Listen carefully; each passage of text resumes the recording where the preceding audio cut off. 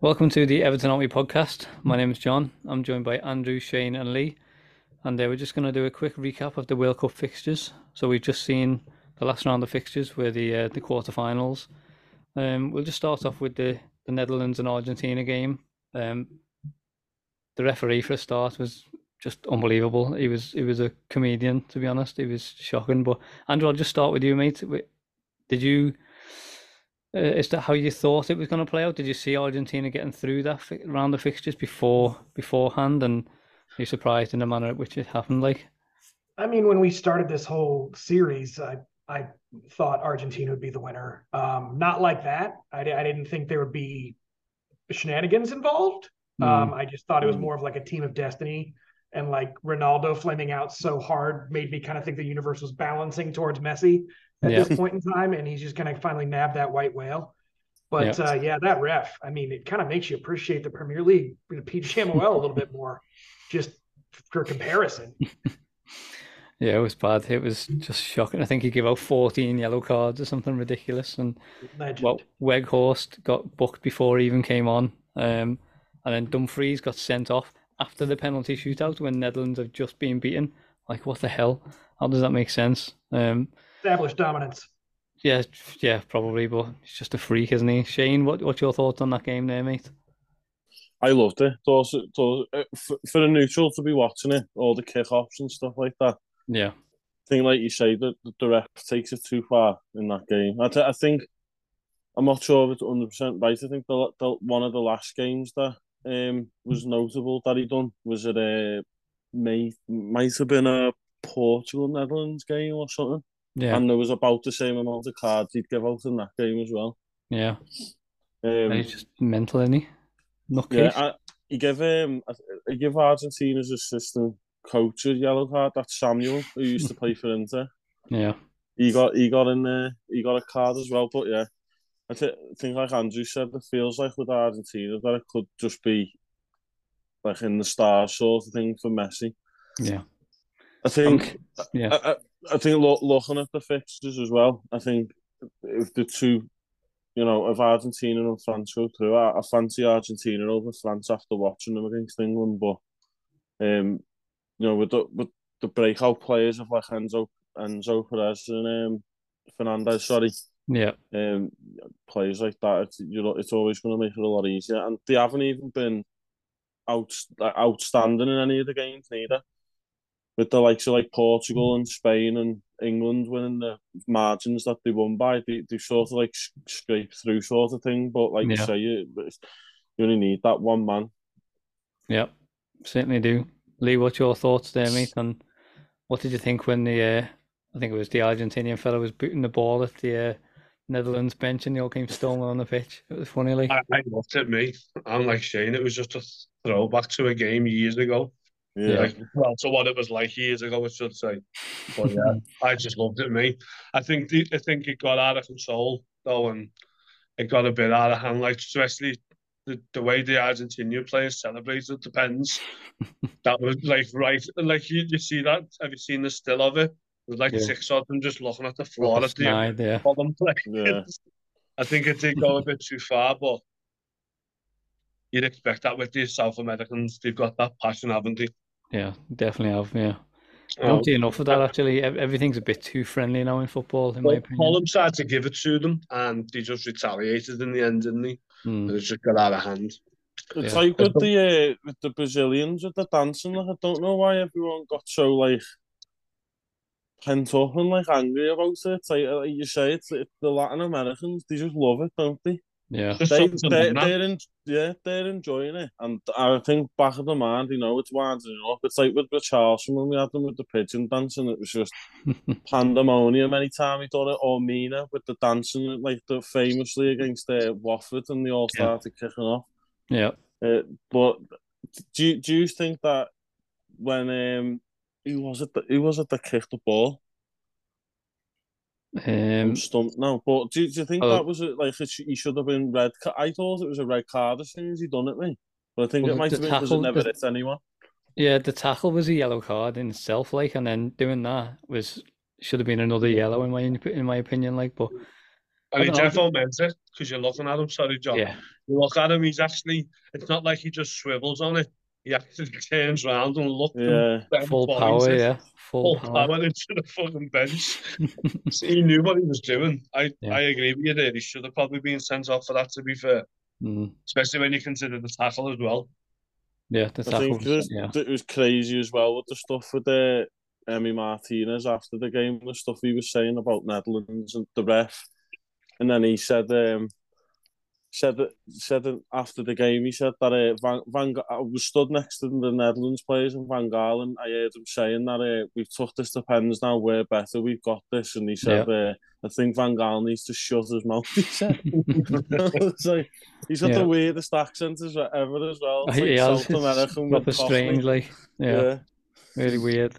He played a The blinder there, biggest thing with those Martinez. Like, Netherlands, though, I don't think was on the pitch. They're what's that? appointing Koeman. Yeah, That's yeah. insanity. It's ridiculous. Backwards. Just Yeah, burn it down. they just he switched left. between these He two left, fellas. didn't Yeah, they did. Yeah, yeah. They To go left to or got Barca. sacked. He's been there He about left four the- times. Yeah, He left for the Barca job, didn't he? Yeah. yeah. Just ridiculous. But- The amount of talent they've wasted just on those two fellas alone. It's a joke. Like, give someone else a chance.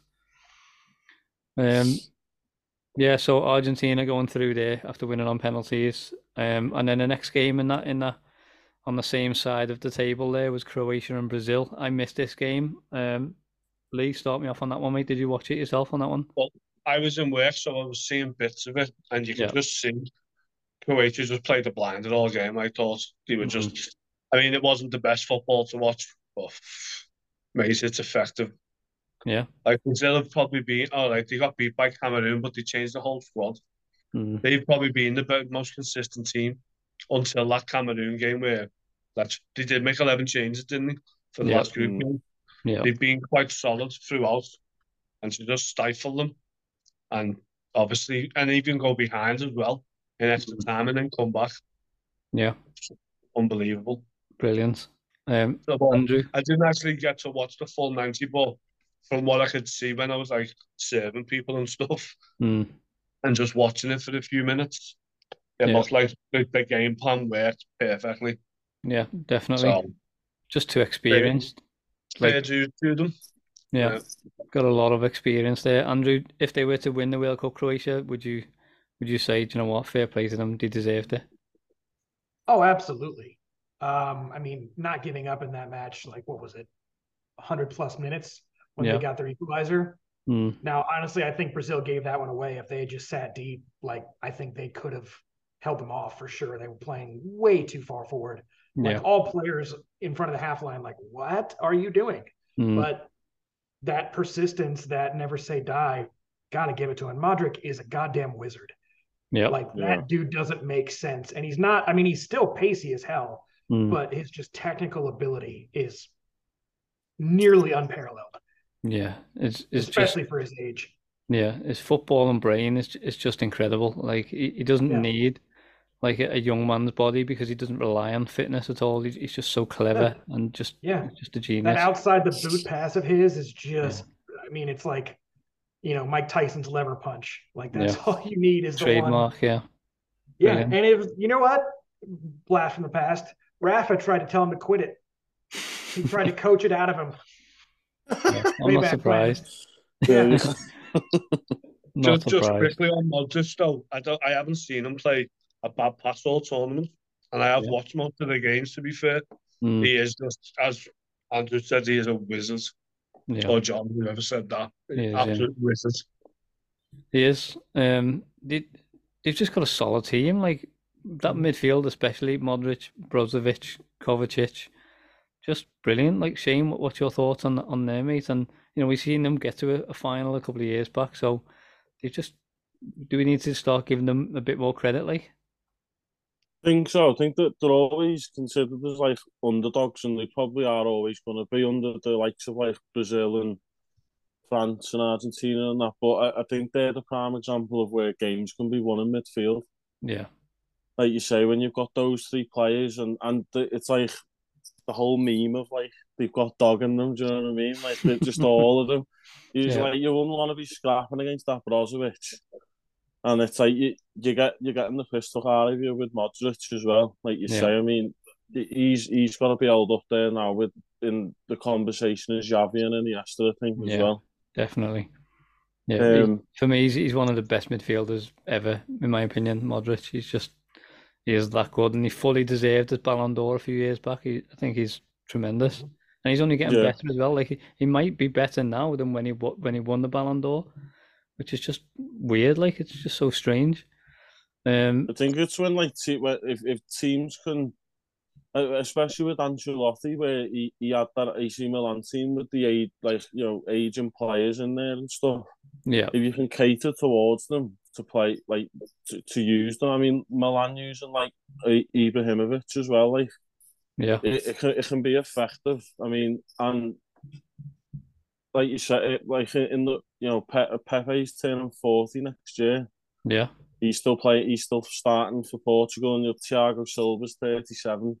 Yeah, the players can be useful. I think we're just stuck in a time now as well where everyone's so obsessed with like potential over, I mean, what we've got now, with Everton as well. Like when we signed Gareth Barry and everything, like I think at the start, like a lot of people, like he's old, he's like past it or whatever, or it's like those old heads are always dead useful in a team. Yeah, there's this myth like as soon as you hit 30, like you should just retire. It's just ridiculous. But Modric is prime example of that. Just keeps getting better.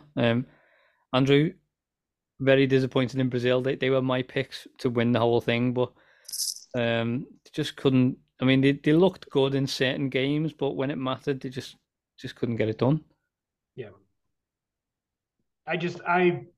I love the joy that they play with no matter what. It's kind of like your favorite football team's favorite football team. Yeah. I think. And it's just what you think of when you think of the game, at least in the US. Yeah. Yeah. Incredibly like exciting to watch, and you just love, like they love football, and the whole Jogo Bonito type style is just brilliant. But Lee, some of their team goals. I mean, the one that Richie scored off of that move, just like you look at it, it's like that's beautiful to watch. Yeah, really nice. And that everyone knows what their role is, where they're going to be, not where they are. The anti-Everton. Yeah, pretty much. This is why I've enjoyed the World Cup, just to get a little break from that. Lee, are you disappointed in Brazil as well? Because I mean, look at the squad. They've got arguably, probably the best squad in the tournament, even probably more squad depth than what France have. So just disappointed with them, really. They should have at least got to the semis, in my opinion. Yeah, I think they just come up against. I was going to point out what Shane said about that midfielder, Croatia. He just came up against a really stubborn team who were streetwise, and as Shane says, nasty. Yeah. Got that nasty streak in it. But I agree, like they should have got to the semis. They should have been getting to the final with that squad. Yeah. To be fair. Yeah. The squad that they've got is ridiculous. I mean, I think they're the only team that they've used they did use all 26 players when they brought that Everton on the goalkeeper. Yeah. It's they play so it's mad because like when you when you're watching, like, they're a joy to watch and stuff. They play so gung ho. But then it's like you look at who they've got in defences, like Militao and like say Thiago Silva. I think it hurt them not having the fullbacks, because or full strength fullbacks anyway. I think they were out, even without them in the games that they won. I think that was positions that they were hurting the most as well. It's like, with France with their defence as well, without being with 5 starters before the World Cup. Yeah. But the team goals, like the Neymar one as well, like the 1-2s, the 2 or 3 passes, and then like Andrew say, where they just know where each other are and stuff like that.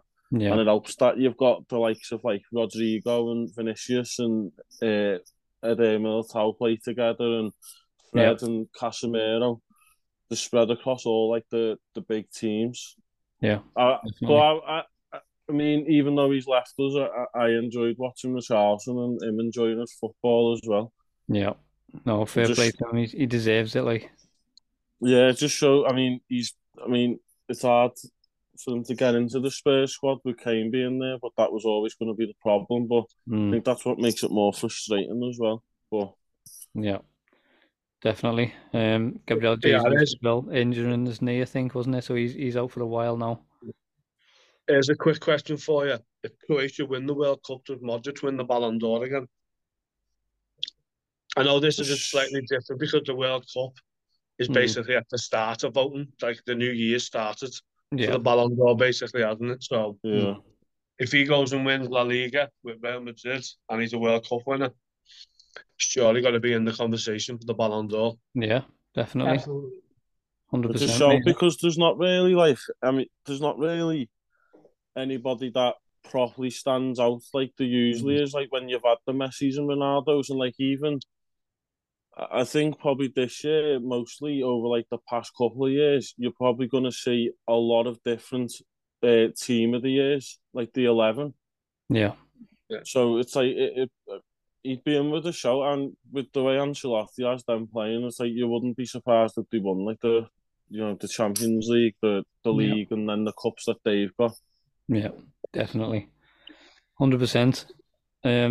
So yeah, Argentina and Croatia in the first semi-final there on one side, and then on the other side, we'll just start off with Morocco and Portugal, which again I thought was another brilliant game. Morocco have just surprised everyone. First African team to get to a World Cup semi-final, and they fully deserved it as well. Like they've been sensational. They beat Belgium, they beat Spain, they beat Portugal.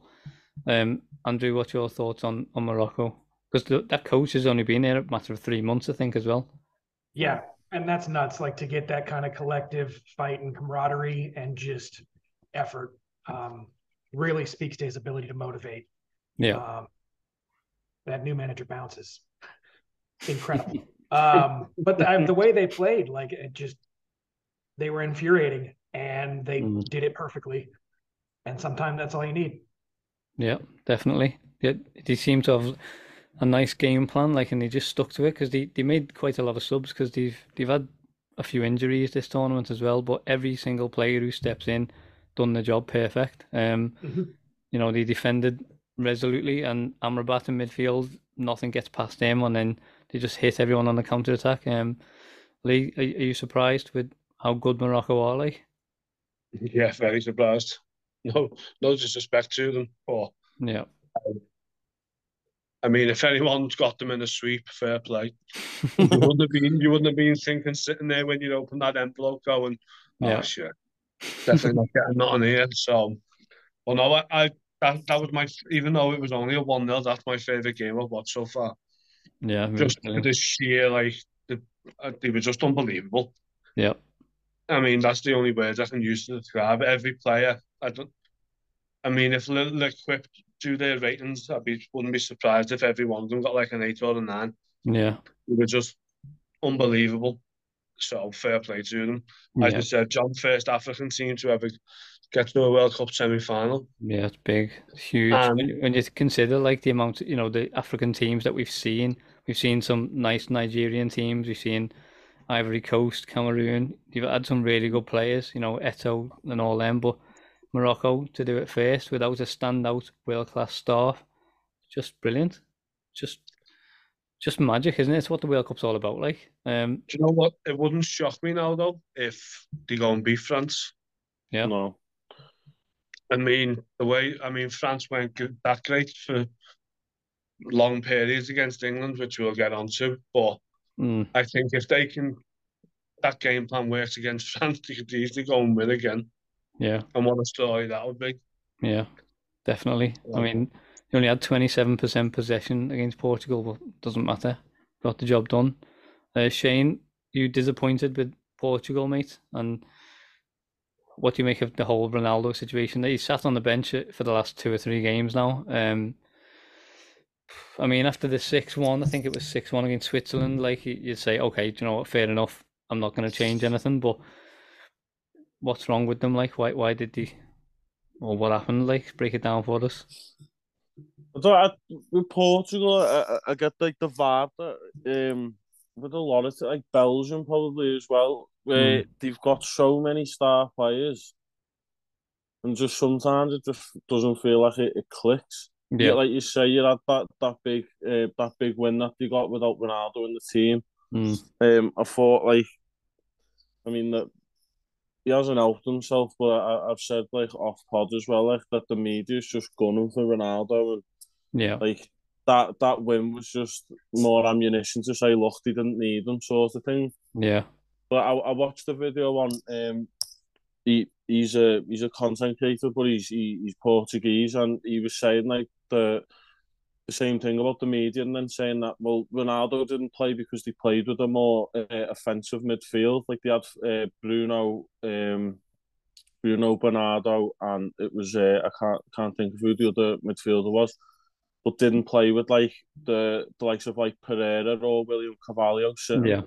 So they needed that forward in Goncalo Ramos that'll move. Whereas obviously we know Ronaldo now doesn't famously do the press sort of thing, but I thought we'd have got more out of him, but I think that's been the same with a lot of the bigger sides as well through this World Cup, which is what's made it what it has been. Probably one of the better World Cups one of the best that I've watched. Yeah, and definitely. With Morocco just goes to show that if the whole team's on the same page and they all dig in, and they can get that result. Yeah. And it's like the fight in them as well, like you're saying. Like I watched Amrabat's interview after the game, and he was playing on injections as well. Yeah. I think it was in his knee or in his leg. He said he was getting told to just sit out of that game, or they'd bring him on for however many minutes, and he said, "No, I'm not letting Morocco down." And yeah, that's what you want. Like, you know, players just putting the bodies on the line for the cause. Like, don't see enough of that. Like with football now. No, that's what. That's all. Like I want to see. Like I was saying off pod as well about Simeone. Like that. Yeah. That is just what I want to see. Like Everton playing. Like it's just why we apparently signed Mopai for the shithousery. Like the shithousery and like. The team playing, like just fighting for each other, like for the badge, as it said. Yeah, like makes me miss Funes Mori, even though he was crap, but he had that in him, like he had that dog in him. I don't know what you guys are talking about. Mina puts his body on the line every time he gets out of bed. Yeah, he does. Andrew, Morocco's goal, it was a very Ronaldo-esque goal. They broke excellent, really, really well, like down the left-hand side, put a fantastic cross in, and the guy, he looked like a prime Ronaldo with that leap. He was just head and shoulders above everyone else. It was just a really work goal. Like, so every time they went forward, Morocco, you know, they broke with purpose. They knew exactly what they wanted to do, and they executed all of their attacks very, very well. I mean, I say it again, but it just comes down to the coaching, doesn't it? Like, you can clearly see a plan in such a short space of time, which, you know, not trying to go back to Everton at all, but on a World Cup pod, but I just, you know, the lack of a plan, it astounds me. So to, you know, just to have a team that you can say, do you know what, this is what we're going to do, and we know damn well that they've got all their effort into it and do it, but the goal itself was just brilliant. Yeah, well, I think it's not just necessarily the coaching, because many coaches could draw up the X's and O's and make it look like that. Yeah. But the commitment and the belief and the character of each individual out there. Yeah. I mean, it's a very, not a talent-rich pool when your population is like the size of Connecticut. Yeah. So they got the right players in place to execute that vision. Yeah, certainly do, mate. Certainly do. I think they're the nation as well that have got the most out of nation players as well. Yeah. A lot of their players are French and Dutch. Yeah. I believe so, yeah. It's also just seeing a team play with a hint of like free, like they've got nothing to lose. Like you say, like no African team's gone that far, and like you say, Portugal and like Argentina when they played Saudi Arabia, it's like they need to win them games, and it's like these teams have got that ability to just go out and go, you know what, we'll put 110% in on the pitch and like hope for the best sort of thing. But like you say as well, on top of that, it looked like they had a game plan which was executed. Yeah, definitely. Shout out to the goalkeeper as well, Bunu from Sevilla. I think he's top class. He's just brilliant. And then obviously the defense, like Hakimi, is just this World Cup. He's been sensational. If he wasn't already playing for PSG, he would be afterwards. He's been magnificent. And then moving forward, Ziyech has been okay. And Naziri Boufal as well. He's been fantastic. Just as you say, apart from the likes of Hakimi and Ziyech, there's not like a world class star there. But it's just how they execute it, and even the fullbacks, like some of the left back that came out, I can't even pronounce his name, but I'm not even going to bother trying. But is it Misrau from no, Bayern? he was injured that game against Oh, Portugal. okay. Yeah. They had another fella coming in, but it doesn't matter. Like they knew exactly what they wanted to do, and they were all going to do. There's no egos there whatsoever. It's just brilliant to see. So, yeah, hopefully they can do something against France. But hey guys, we really hope that you're enjoying the World Cup as much as us at the minute. Not to mention, we hope that you're enjoying these podcasts as much as we are at doing them. It really is a nice welcome break from club football. I would just like to remind you that over at manscaped.com, you can still use our code EAW20, which gives you 20% off any purchases and free shipping worldwide. That with it getting close to Christmas, it could be a good option for a parent. Not to mention, you can get your dad one, and by February it could be yours because he might not use it, so double barrel. But anyway, not just that. The fact that you're watching 4 games a day, more likely, you're probably in the doghouse with the wife, so whenever you get out of it, you might as well look good and enjoy it. But anyway, thank you very much for all the support we've had so far. It's really, really helped, and we hope that you can keep doing that because we love doing this. It's brilliant. So remember, EAW20 at manscaped.com and have your World Cup conkers looking the part. Now back to the show. Cheers. We'll just come on to the England and France game then. Lee, I'll start with you on this one, mate. Just disappointing. I really don't know why England insisted on being so slow in the build-up and playing to the French. I mean, just literally handing it to them on a plate, being so slow and static. Just poor, very, very poor, wasn't it? Yeah, it was. I think that game, I didn't even realise I seen it on Twitter today. James Maddison hasn't played a single minute. Yeah. I mean, don't get me wrong, Rice, Bellingham, and Henderson are all good in their own right, but none of them can play the ball as quick as him and play through the lines as quick as him. Yeah. And he's been playing well. I mean, Leicester didn't have the best of start, but he was the one player. I think he's got about 7 or 8 league goals already this season. Yeah. And a few assists. So when you look at that first half, especially, I thought England were much better in the second half. But the first half, that game was crying out for a Grealish or a Maddison, especially in that middle of that park. So, I thought England were the better team, to be fair. But at the end of the day, like Portugal, well, we actually played better than Portugal, to be fair. But if you don't score goals, we didn't take chances. Yeah. I thought the referee was shocking. And I'm not using that as an excuse, but I mean, even the second penalty we got, how on earth you look at the angle he's got, he's in the perfect position. Yeah. Because Hernandez is not even looking. He's looking at the back of Mount's shirt. Yeah. He's no attempt to play the ball. And obviously we got it, and obviously Kane missed, but I mean, that was just one of many decisions that was just poor. It was awful. I mean, it's not an excuse. France obviously scored the goals, got through, but you know, I'm not I'm not England's biggest fan. I'm not a hater, but I'm not. I mean, I'm more gutted that Everton are on the horizon coming back. Do you know what I mean? But no, I think it was an opportunity missed there, especially with France not potentially having the best squad that they could have.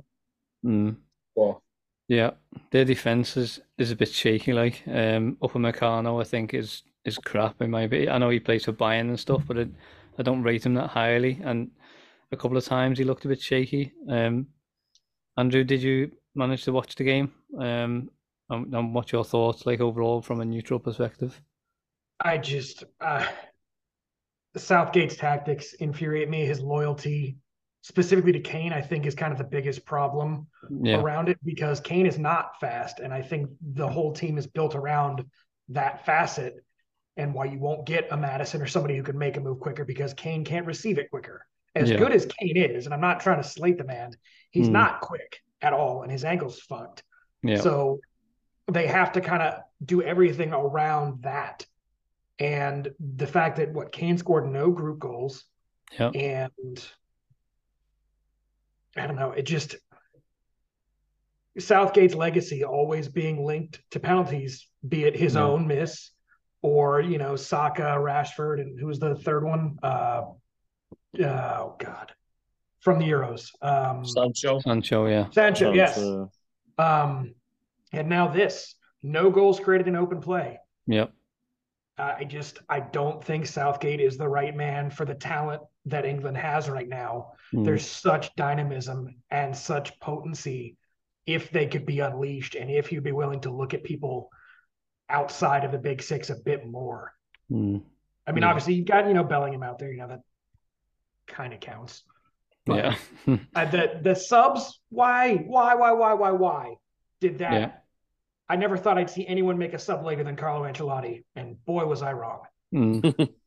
Well, I mean, Shane, talk about Southgate's decision making, because as Andrew just said there, Saka was rinsing Hernandez on that side there. He had him on toast, and then he takes him off.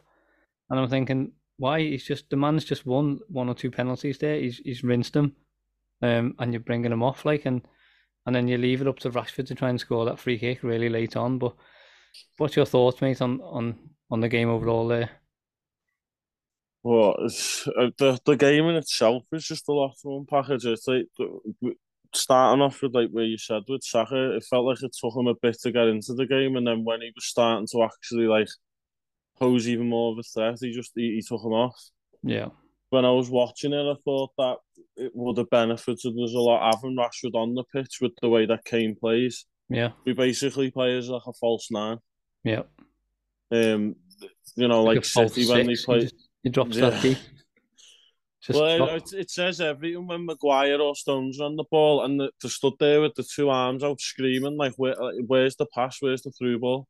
And it's it's just Mount coming on, where I don't know, loyalties, like Andrew said. I think even though he got the penalty, I think any player could have made that run, and he just gets wiped out anyway. He hasn't done anything special for it. Grealish should have come on a lot earlier. It's just that, like you say, decision making is frustrating, and it's people. I mean, he's a different category on his own, Messi, but people will talk about the ball that he can play through and stuff like that, and it's you've got a player there in Foden, who you can play behind Kane, that can make those turns, can make them passes. He's so acute and tardy on the ball, and he was in the game, to be fair. And just because he plays out there for City, which I think he's forced out there because you've got De Bruyne and Bernardo Silva who's in that midfield. It's I just feel like he'd be more effective as a 10 anyway. I agree with that. You don't need Rice and Henderson and Bellingham. Just Henderson, I mean, he's a decent player, and he runs a lot, and he'll try and tackle, but he had a really poor game. He just kept running into people and fouling them all the time. I'd have took him off, put Foden back in midfield, and then put Rashford up top maybe, or out wide or whatever. But it's just too defensive. The performance was just lethargic. And even when you do go forward and create a chance, it's still very, very slow, and it's just like a half chance almost. I think it's like said before about this team's without 5 of the best players before the World Cup even started. This is our best chance to go out and beat this, to beat France. I think the last time England played them, it was we had Glenn Johnson and stuff like that in the side.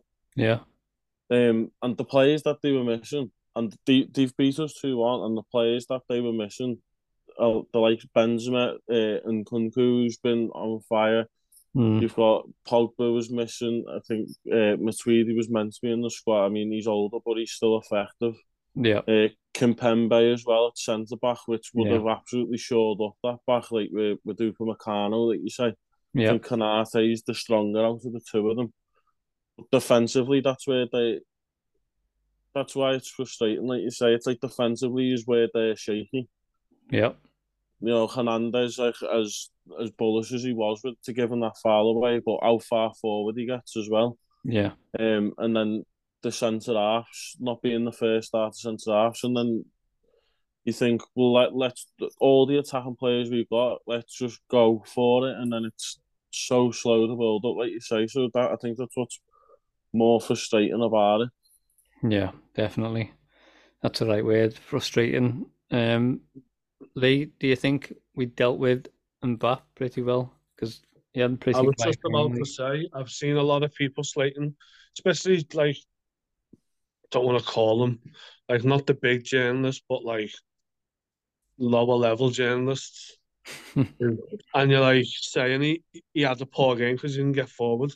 He's playing against arguably one of the best players in the world. Do you know what I mean? And apart from, I think, twice where it didn't actually lead to nothing anyway, but he did get past him once or twice. Yeah. I mean, if you're limiting Kylian Mbappe to 1 or 2 runs past you, that's a good day on the office. That yes, he didn't get forward, but I mean, considering Walker's known for going forward more defensively, I thought he handled with him. Thought he handled him very well. Yeah, so I'd agree with that. Yeah, fair play to him because he did have a good game, Walker. Because I don't think he'd have been a lot. He just couldn't go forward because as soon as you lose that ball, anyway, I think the first goal come from that. Yeah. As soon as you lose that ball, Mbappe is gone, and it's just like that first goal was so frustrating. As well, more so as well, was because when they received the ball, like so many yards out from the box, it was like it took like literally what felt like 20 seconds was like 3 seconds to literally close down, and then eventually Bellingham gets like a whisker away, but it was just too late. There's just no urgency at all. Yeah,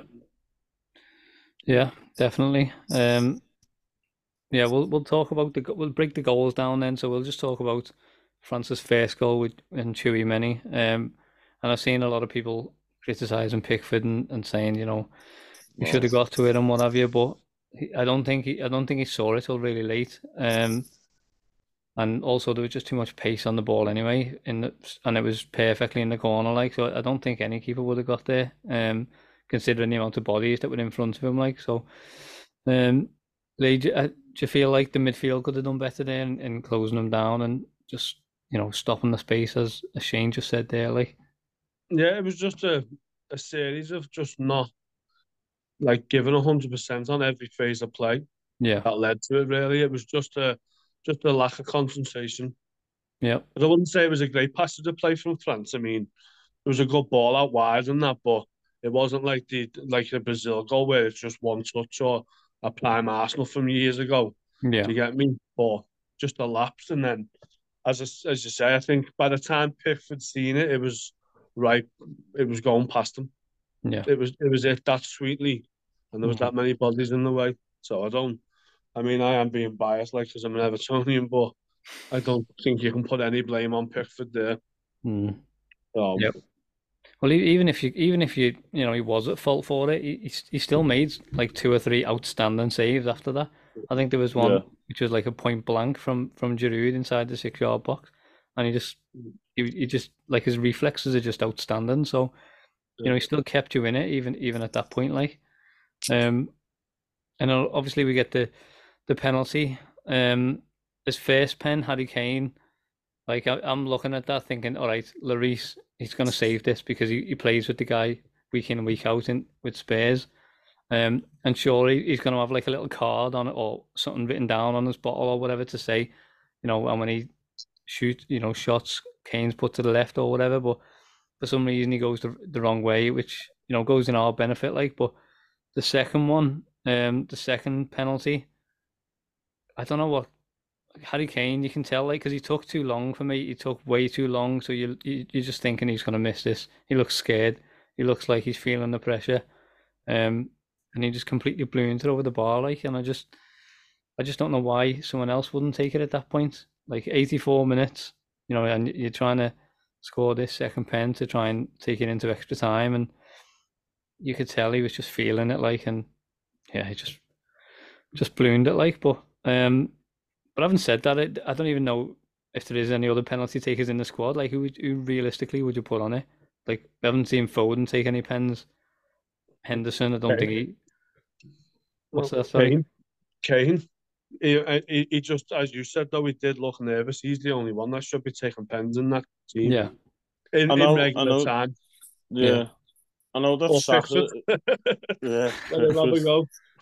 I know Saka's Arsenal's penalty taker when he plays, like, but obviously then there's the whole thing of the pressure of him when he missed at the Euros. But yeah, I think with the Kane's second one is that it's like he's gone for the same place, but tried even harder to get it into the corner. Yeah. And it doesn't even look like he's leaning that far back neither, because he's got that whole motion of where, like, he sort of like leans over the ball when he strikes it. Yeah. But then I just had a bad feeling before that. Before he even walked up to that, because with the first one, with the pressure of it, I think it was like the ref was like slowing it down because the keeper or something. Yeah. So we had that whole time of like processing that, and then it was like, oh, he could miss this. He's had too long. Yeah. And then, like you say, the second one, it's like, so, with the whole game in itself, is like there's so many like fine margins, and then obviously the whole Southgate problem as well. Is like, you know, Kane scores, do we go to extra time and win it? Do we go to pens, or if the ref's better, do we get? Like, could have had one or two more pens, but yeah.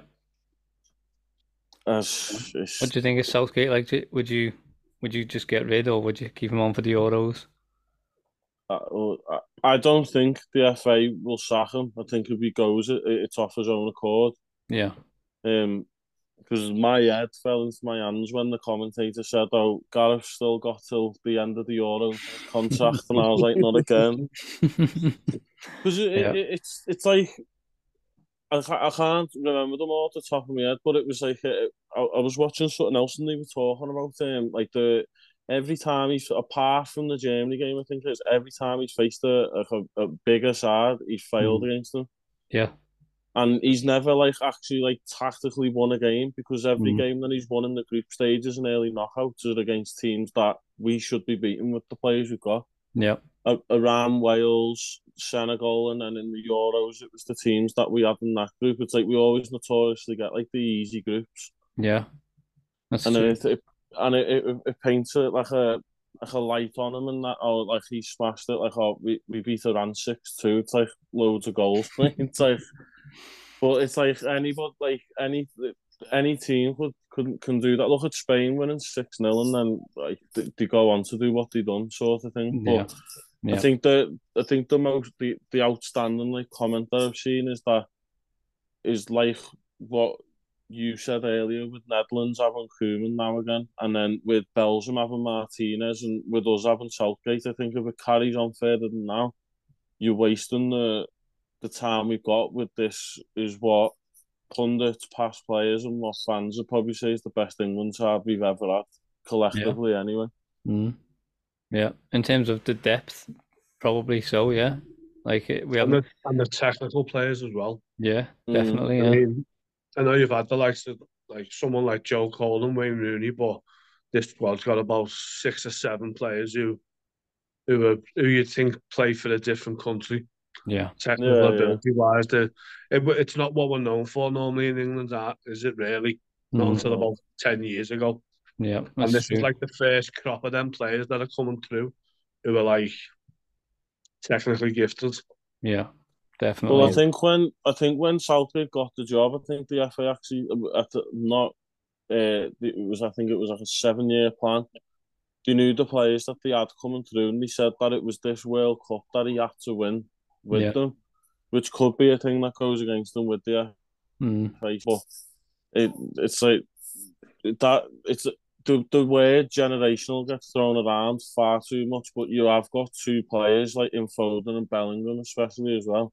Yeah, who are going to be playing for, Foden's playing for City, but he could easily fit in if if they were in the prime, like get back to the way they used to play, but like a Barca squad or a Real Madrid squad, like Jude Bellingham could be there in the summer. Easily. I'd throw Saka in that as well. I love Saka, mate. I think he's unbelievable. I really do. Yeah, I'd agree with that actually. Saka, I think he'll go to the. I've said it on a pod a few weeks on one of the last World Cup ones. I think he will go to the top of the game, Saka. Yeah, because I think him, Foden and Bellingham, and like you could even say maybe even Rice in some cases as well. It's like there isn't a team that they don't get put into that doesn't improve them. Yeah, that's true. So it's like you're running the risk of like you say, just wasting that time with these players when you could have someone who goes in there and knows what they're doing with these type of players. Yeah. Southgate was a Premier League manager with a 30% win rate. He hasn't managed any players like this before, and props to him as well because he's got like the media on side and they don't seem to be as harsh on the England players as well, and the team themselves, from what past players have said about the fact that back in the day, like the Liverpool players and the United players and Chelsea players all sat separately, and because you'd still have the clubs on their head, sort of thing. It's like now you see behind the scenes and they all look like they're having a laugh, and it's good to see. But I think that's his biggest. That's his biggest. Well, if he doesn't win a tournament, that would be his biggest achievement. Is changing the whole culture and the way the public look at the England team. Because, as you say, I was listening to Micah Richards on the top 10, and he even said it's calmed down a lot. Like every tournament, you'd see a scandal a week before the tournament on the front page. Think of Italia 90, where they turned on Bobby Robson. What was it, 96 with the dentist chair and that? Do you know what I mean? So he has done that as well, but I think he's changed the culture of the actual team. They do, as Shane said, they look like they enjoy being with each other. Whereas you normally see that with like Spain when they were dominant. They were just literally, even though they were big, massive rivals, Real Madrid and Barcelona, the majority of them squads, they just loved each other once they put that Spain shirt on. Yeah, definitely. It's just a case of like we've seen what he can do, Southgate. It's just like if you want to roll the dice again and try it again with the same kind of style, or whether you just want to like just do something completely different, because these tournaments, like, they come around every 2 years, but before you know it, like you're 32, like, and then you've only played maybe 1 or 2 World Cups and a Euros, and you're just thinking like where's the time gone, and it's being wasted. You know what I mean? So I don't know, just to try and I'd roll the dice, me, and just get someone else in. I would. God knows who that'll be. I have no idea, honestly. I've no idea whatsoever. But I just think like it's gone stale. Like his football and things just gone stale. Like his whole style, and his, like you say, he just gets stuck with certain teams. Like, if there's a team that's equal or better than England, he'll just fail and come up short. Like, and his game plan for those games is literally just try and keep them out and see what happens. You're not going to win a tournament by doing that. I don't know. As you say, he's done really well. Like, and he's probably, apart from, Alf Ramsey or something like that, is he right up there in terms of the most successful England managers that we've had? He's probably in the top 3. But on paper he is, because he's got the only other manager to get to a final, isn't he? Yeah. No other England men's manager has got to a final. Yeah. So in that regard, he is. I think it shows with the FA, and it's only just popped into my head about styles of playing stuff, was the fact that the manager we had before Southgate was Halliday. I forgot that was even a thing. He got sacked before he'd done anything. But I'm like, imagine going into World Cups with him. Didn't he win his first game? Is that one and only game, like 4-5-0, Allardyce? And then he got sacked or something, didn't he? Yeah. I think like the what are they called? The European nations, what we got relegated out of. Oh yeah. Like even them games are like prime examples. Like you've got all them players, and like he took away with them. Was it Arvin Tony? Didn't even use him. Yeah. It's like if you're going to go out and you're going to play them tactics and you're going to get beat by these teams or whatever, that, I mean, he used Callum Wilson and then we hardly seen him in the World Cup when we probably could have or should have. But I think Andrew was saying as well before, if you got another manager and there's even players outside the top six that, like your Ivan Tonys and probably, or maybe if he ever stayed fit, Calvert-Lewin. Yeah. Players of that, like that ilk, that they'd be able to get even something out of them as well. Like the squad depth that England have got is ridiculous. Yeah, it is, definitely. One is another fella who's 36 and just keeps getting better with age, Olivier Giroud. And he's just brilliant. Like in the 6-yard box, he's just phenomenal. He knows like exactly where to be because he hasn't got any pace, but his positional awareness is just brilliant. And you know, he's like his Zlatan Ibrahimovic, and like with his you know, a style of finishing. He likes the acrobatics and stuff like that, but he's just brilliant. Like, and Stones and Maguire, I don't know, if you can't stop Giroud, like he shouldn't be playing for England. No offense, Giroud's brilliant and he's won a league title with AC Milan. I get that, but he's not like an Mbappe where you're constantly looking over your shoulder in case he's just blitzed you. He's in front of you. You know where he is. You know he's not going to run past you. So realistically, he should be like defending with a hand on him and just keeping him there. You should be able to do that. Do you know what I mean? As a centre back, but I don't know. What's your thoughts on Giroud, lads? Because he's just phenomenal, isn't he? Just oozes class, doesn't he? Yeah. I think he'll go down as one of the most underrated players to play in the Premier League. Yeah. And underappreciated by other fans that he didn't play for. Massively. Because you actually look at what he's won. He's virtually won everything in the game. Yeah. Was he at Chelsea when they won the Champions League? Yeah, he was. Yeah, he's won the World Cup. He actually won a league title with Montpellier as well. He was the striker when they won. Yep. Like one of the last teams to win a title. Yeah. FA Cups with Arsenal as well. Yeah. And then as soon as he goes to Milan, they win the first league title in God knows how long. So yeah. You know what you're getting out of him when you sign. I mean, you think you would. With Everton signing Rondon, that's what they think they were getting out of a player like that. But like you were saying though, with the defenders as well, as like Maguire especially is like that's the type of forward you want to be playing against. Someone that is just they're not as mobile. They're someone that you're getting up and you're challenging to others, like you say, and it's I don't know, it's 50-50 of like. They should be dealing with that, but then it's like you're underrating Giroud with how good he is, sort of thing, and how nice it is for him as well to have Mbappe to his left, and then he's got Griezmann behind him because I think he's another player who's this tournament especially as well. Yeah, Griezmann's been doing for France all tournament what I think Foden could have been or should have been doing for us. Yeah, definitely. In that position, yeah, he was class in that game against us there. Yeah, to be fair, he's got a nice link up with Giroud. Like he just knows exactly where he is for the cross. He's got Dembele on the right as well, hasn't he? He's had a good tournament, I think. I mean, I don't watch Spanish football to be fair, so I don't know how he's been getting on for Barca.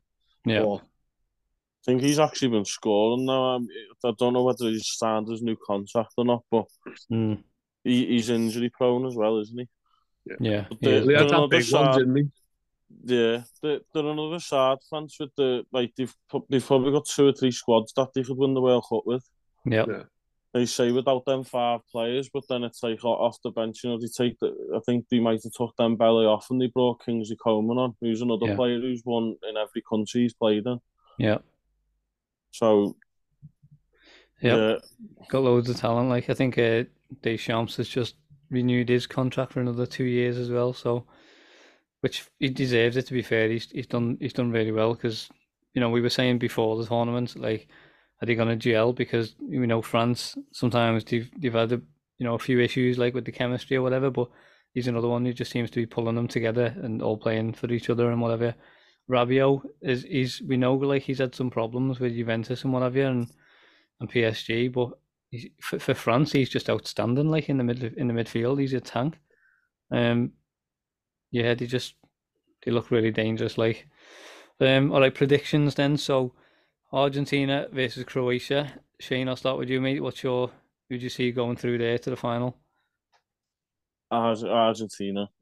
Yeah. I just think, not underestimating Croatia, just more Argentina have got Messi.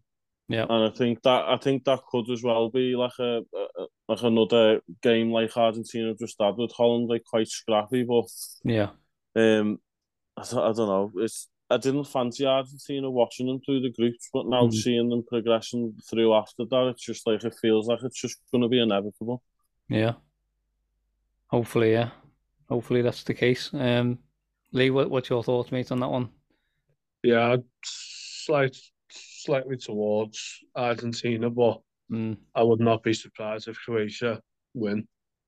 Yeah. I mean, if you actually look at it, you've got the more experience in World Cups. Yeah, they have. Although Argentina did win the Copa America, so I mean, I think it is just written.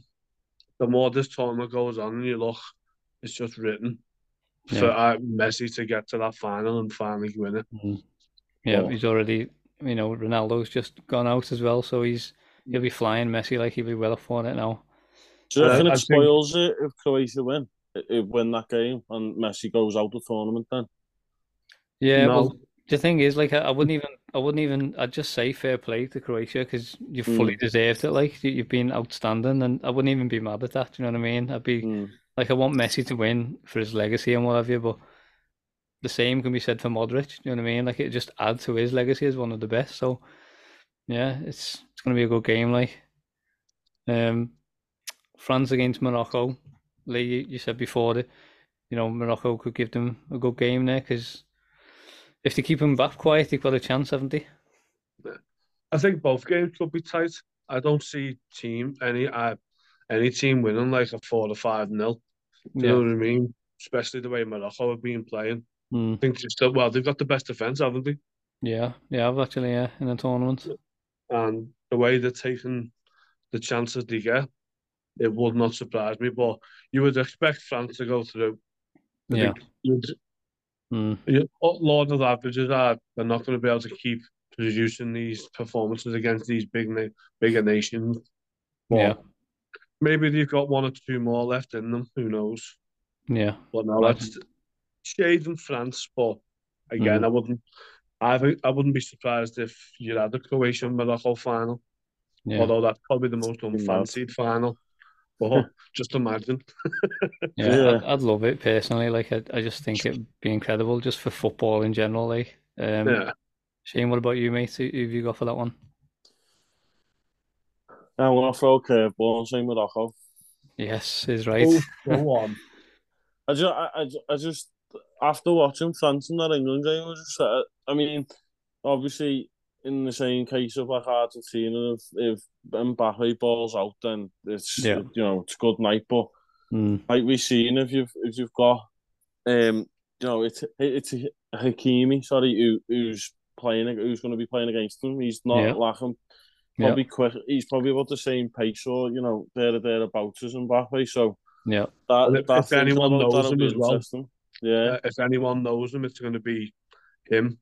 Yeah, because he's his teammate at PSG, and so yeah. Do you know what I mean? I just think that if they do what they've done and they dig in, and like you say, they've got those players like Hakimi and Ziyech and the forward El Nasser, I think his name is. He seems like he's quite decent as well. Got that Buffal as well, haven't they? Was he at Southampton? Oh no, that was Soufal. I know. Yeah, he was at West Ham, wasn't he? Yeah. Just brilliant. Was it someone like Sunderland he played for or something? No, was it someone else? No, I'm sure that Buffal did play for Southampton, didn't he? Southampton, yeah. Well, France might have too much, but I just fancy Morocco in that game. With that, maybe I'm just sour against France, but probably get 50-1 for the Croatia. Like what? Easily 50-60-1 for Croatia and Morocco double. Might throw something on it. Yeah, imagine that though. Morocco, first African team to get to the semi-final and the final in the same tournament. That'd be insane. Like, just brilliant. Like, you know, as I said before, you've only got to look at some of the fantastic African teams, like who haven't been this far in the World Cup. It's just mental. The pressure is off them. They've already made history. Yeah, that's all true. the pressure is going to be on France, defending champions. Yeah, already beat England. Yeah, do you know? And honest, I'm actually going to change. I'm going to go Morocco. I just hope that it's not. I just hope it's not spoiled by the refs. Yeah. Like I feel like there could be like a trend coming on or something where it's like it's just going to be a fashionable thing for France to retain it or something, and it's like it's leaned towards them. I mean, I'm not saying that the refs are. I'm not saying that they're getting paid off or not, but you know, some of the games have been quite suspect, especially that first Qatar game. Yeah, there was plenty of brown envelopes to get the World Cup there, so. Yeah, of course. It would not surprise me. The referees do wear that FIFA badge on the shirt? So yeah, they all just seem to have like just massive egos. The refs, like they want the show to be about them. Do you know what I mean? And instead of letting the game. I think the Prem ones have been all right, haven't they? I was just about to say, Andrew hit the nail on the head. You know, it's poor when Michael Oliver and Anthony Taylor are probably the two best referees at the tournament. Shocking, isn't it? Yeah. But I think the Euros was. The refereeing was a good standard, wasn't it? Because then that's when the whole the discussion or arguments was sparked over like we should be going out of seas for our referees like everybody else does, sort of thing. But I think the referees have let a lot of the games down, but then I feel like the assisted VAR has helped out a lot. Yeah. And the added time, I'd love to see the added time in the Premier League as well. Yeah. I think the Premier League games on average or something, I think is like something like 57 minutes of football you're watching. Yeah. Something like that. I think I might be off, but it's like they're just turning around and going, if you want to waste time, then we'll just add on the 10 minutes. Yeah, it stops it, doesn't it? Yeah, it does. Yeah. I mean, look, the thing with that is like our squad. I mean, we've got enough injuries as it is. Like we get relegated the first time it happens. I mean, when our mate ran onto the pitch and tied himself to the post there, there's at the added time. Long live the king. What was his name? Louis McKennie. Yeah, that's it. Louis McKennie, Genius.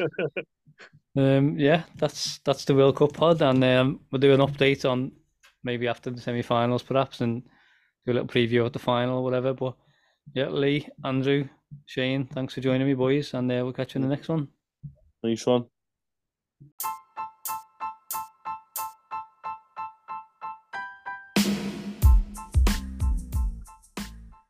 Now it's time for a quick word about our sponsor, Manscaped. Big thank you to the guys over at manscaped.com for sending some products for us to check out.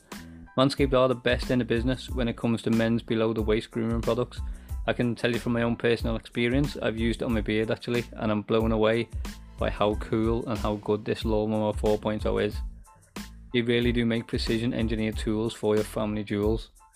And it basically looks like an F117 stealth bomber for your balls. It looks that good and comes with its own little wireless charging stand, which looks like something Batman would use. So yeah, it's pretty sick. The Performance Package 4.0 has arrived and it's a game changer. Inside you'll find a Lawnmower 4.0 trimmer, the weed whacker for your ears and nose, crop preserver ball deodorant, crop reviver toner, performance boxes, and the travel bag to hold all that good stuff. The ball deodorant especially, guys, is an absolute game changer, by the way. You need it, trust me. The Lawnmower 4.0 is the future of grooming and it's waterproof. Their 4th generation trimmer features a cutting edge ceramic blade to reduce grooming accidents thanks to their advanced skin safe technology. The Lawnmower 4.0 also has a 4000K LED spotlight if you need a more precise shave. The Performance Package 4.0 also includes the weed whacker nose and ear trimmer. And the weed whacker is also waterproof and also has Manscaped's skin safe technology as well, which helps reduce nicks, snags and tugs in those delicate nose holes. The crop preserver ball deodorant and crop reviver ball toner will change the way you approach your hygiene routine. Trust me when I say this, your balls will thank you. Manscaped even threw in 2 free gifts to their Performance Package 4.0. the Manscaped boxes and the travel bag. It's time to take care of yourself, so join over 6 million men worldwide who trust Manscaped. With this exclusive offer for you, get 20% off and free worldwide shipping with the code EAW20 at manscaped.com. Unlock your confidence and always use the right tools for the job with Manscaped.